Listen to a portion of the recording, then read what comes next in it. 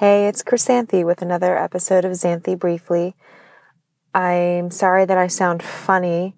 I'm in a mood, and also there's a lot of ambient noise because I'm sitting in my parked car, as you know I do pretty often.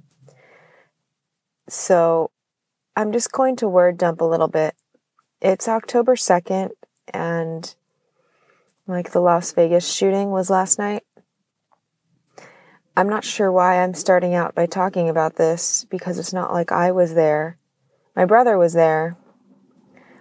He was not at the concert, but he is currently stationed in Las Vegas for a medical rotation. Luckily, he was sound asleep. The concert was sold out, actually, when he tried to get a ticket. And so, yeah, he was just asleep at home, 7 minutes away. He works at the hospital, though, UMC, and so he was seeing and treating a lot of people today. He said it was very eerie because the hospital was extremely quiet because public wasn't allowed in today. And also it was weird because, my brother is in the pediatric side of things, as he wants to be a pediatrician. He's in his last year of med school. But there were so many people that needed treatment that adults were spilling into the pediatric ICU. I'm not sure why I talked so much about this.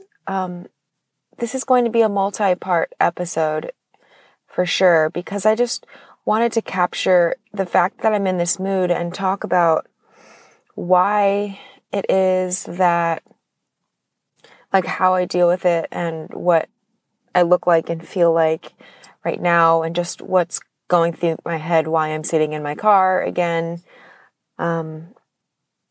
etc.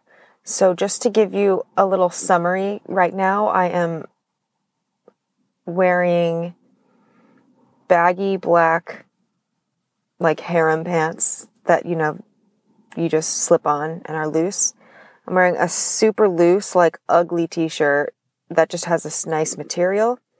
And I'm wearing my blue flannel on top. Also a beanie, no makeup.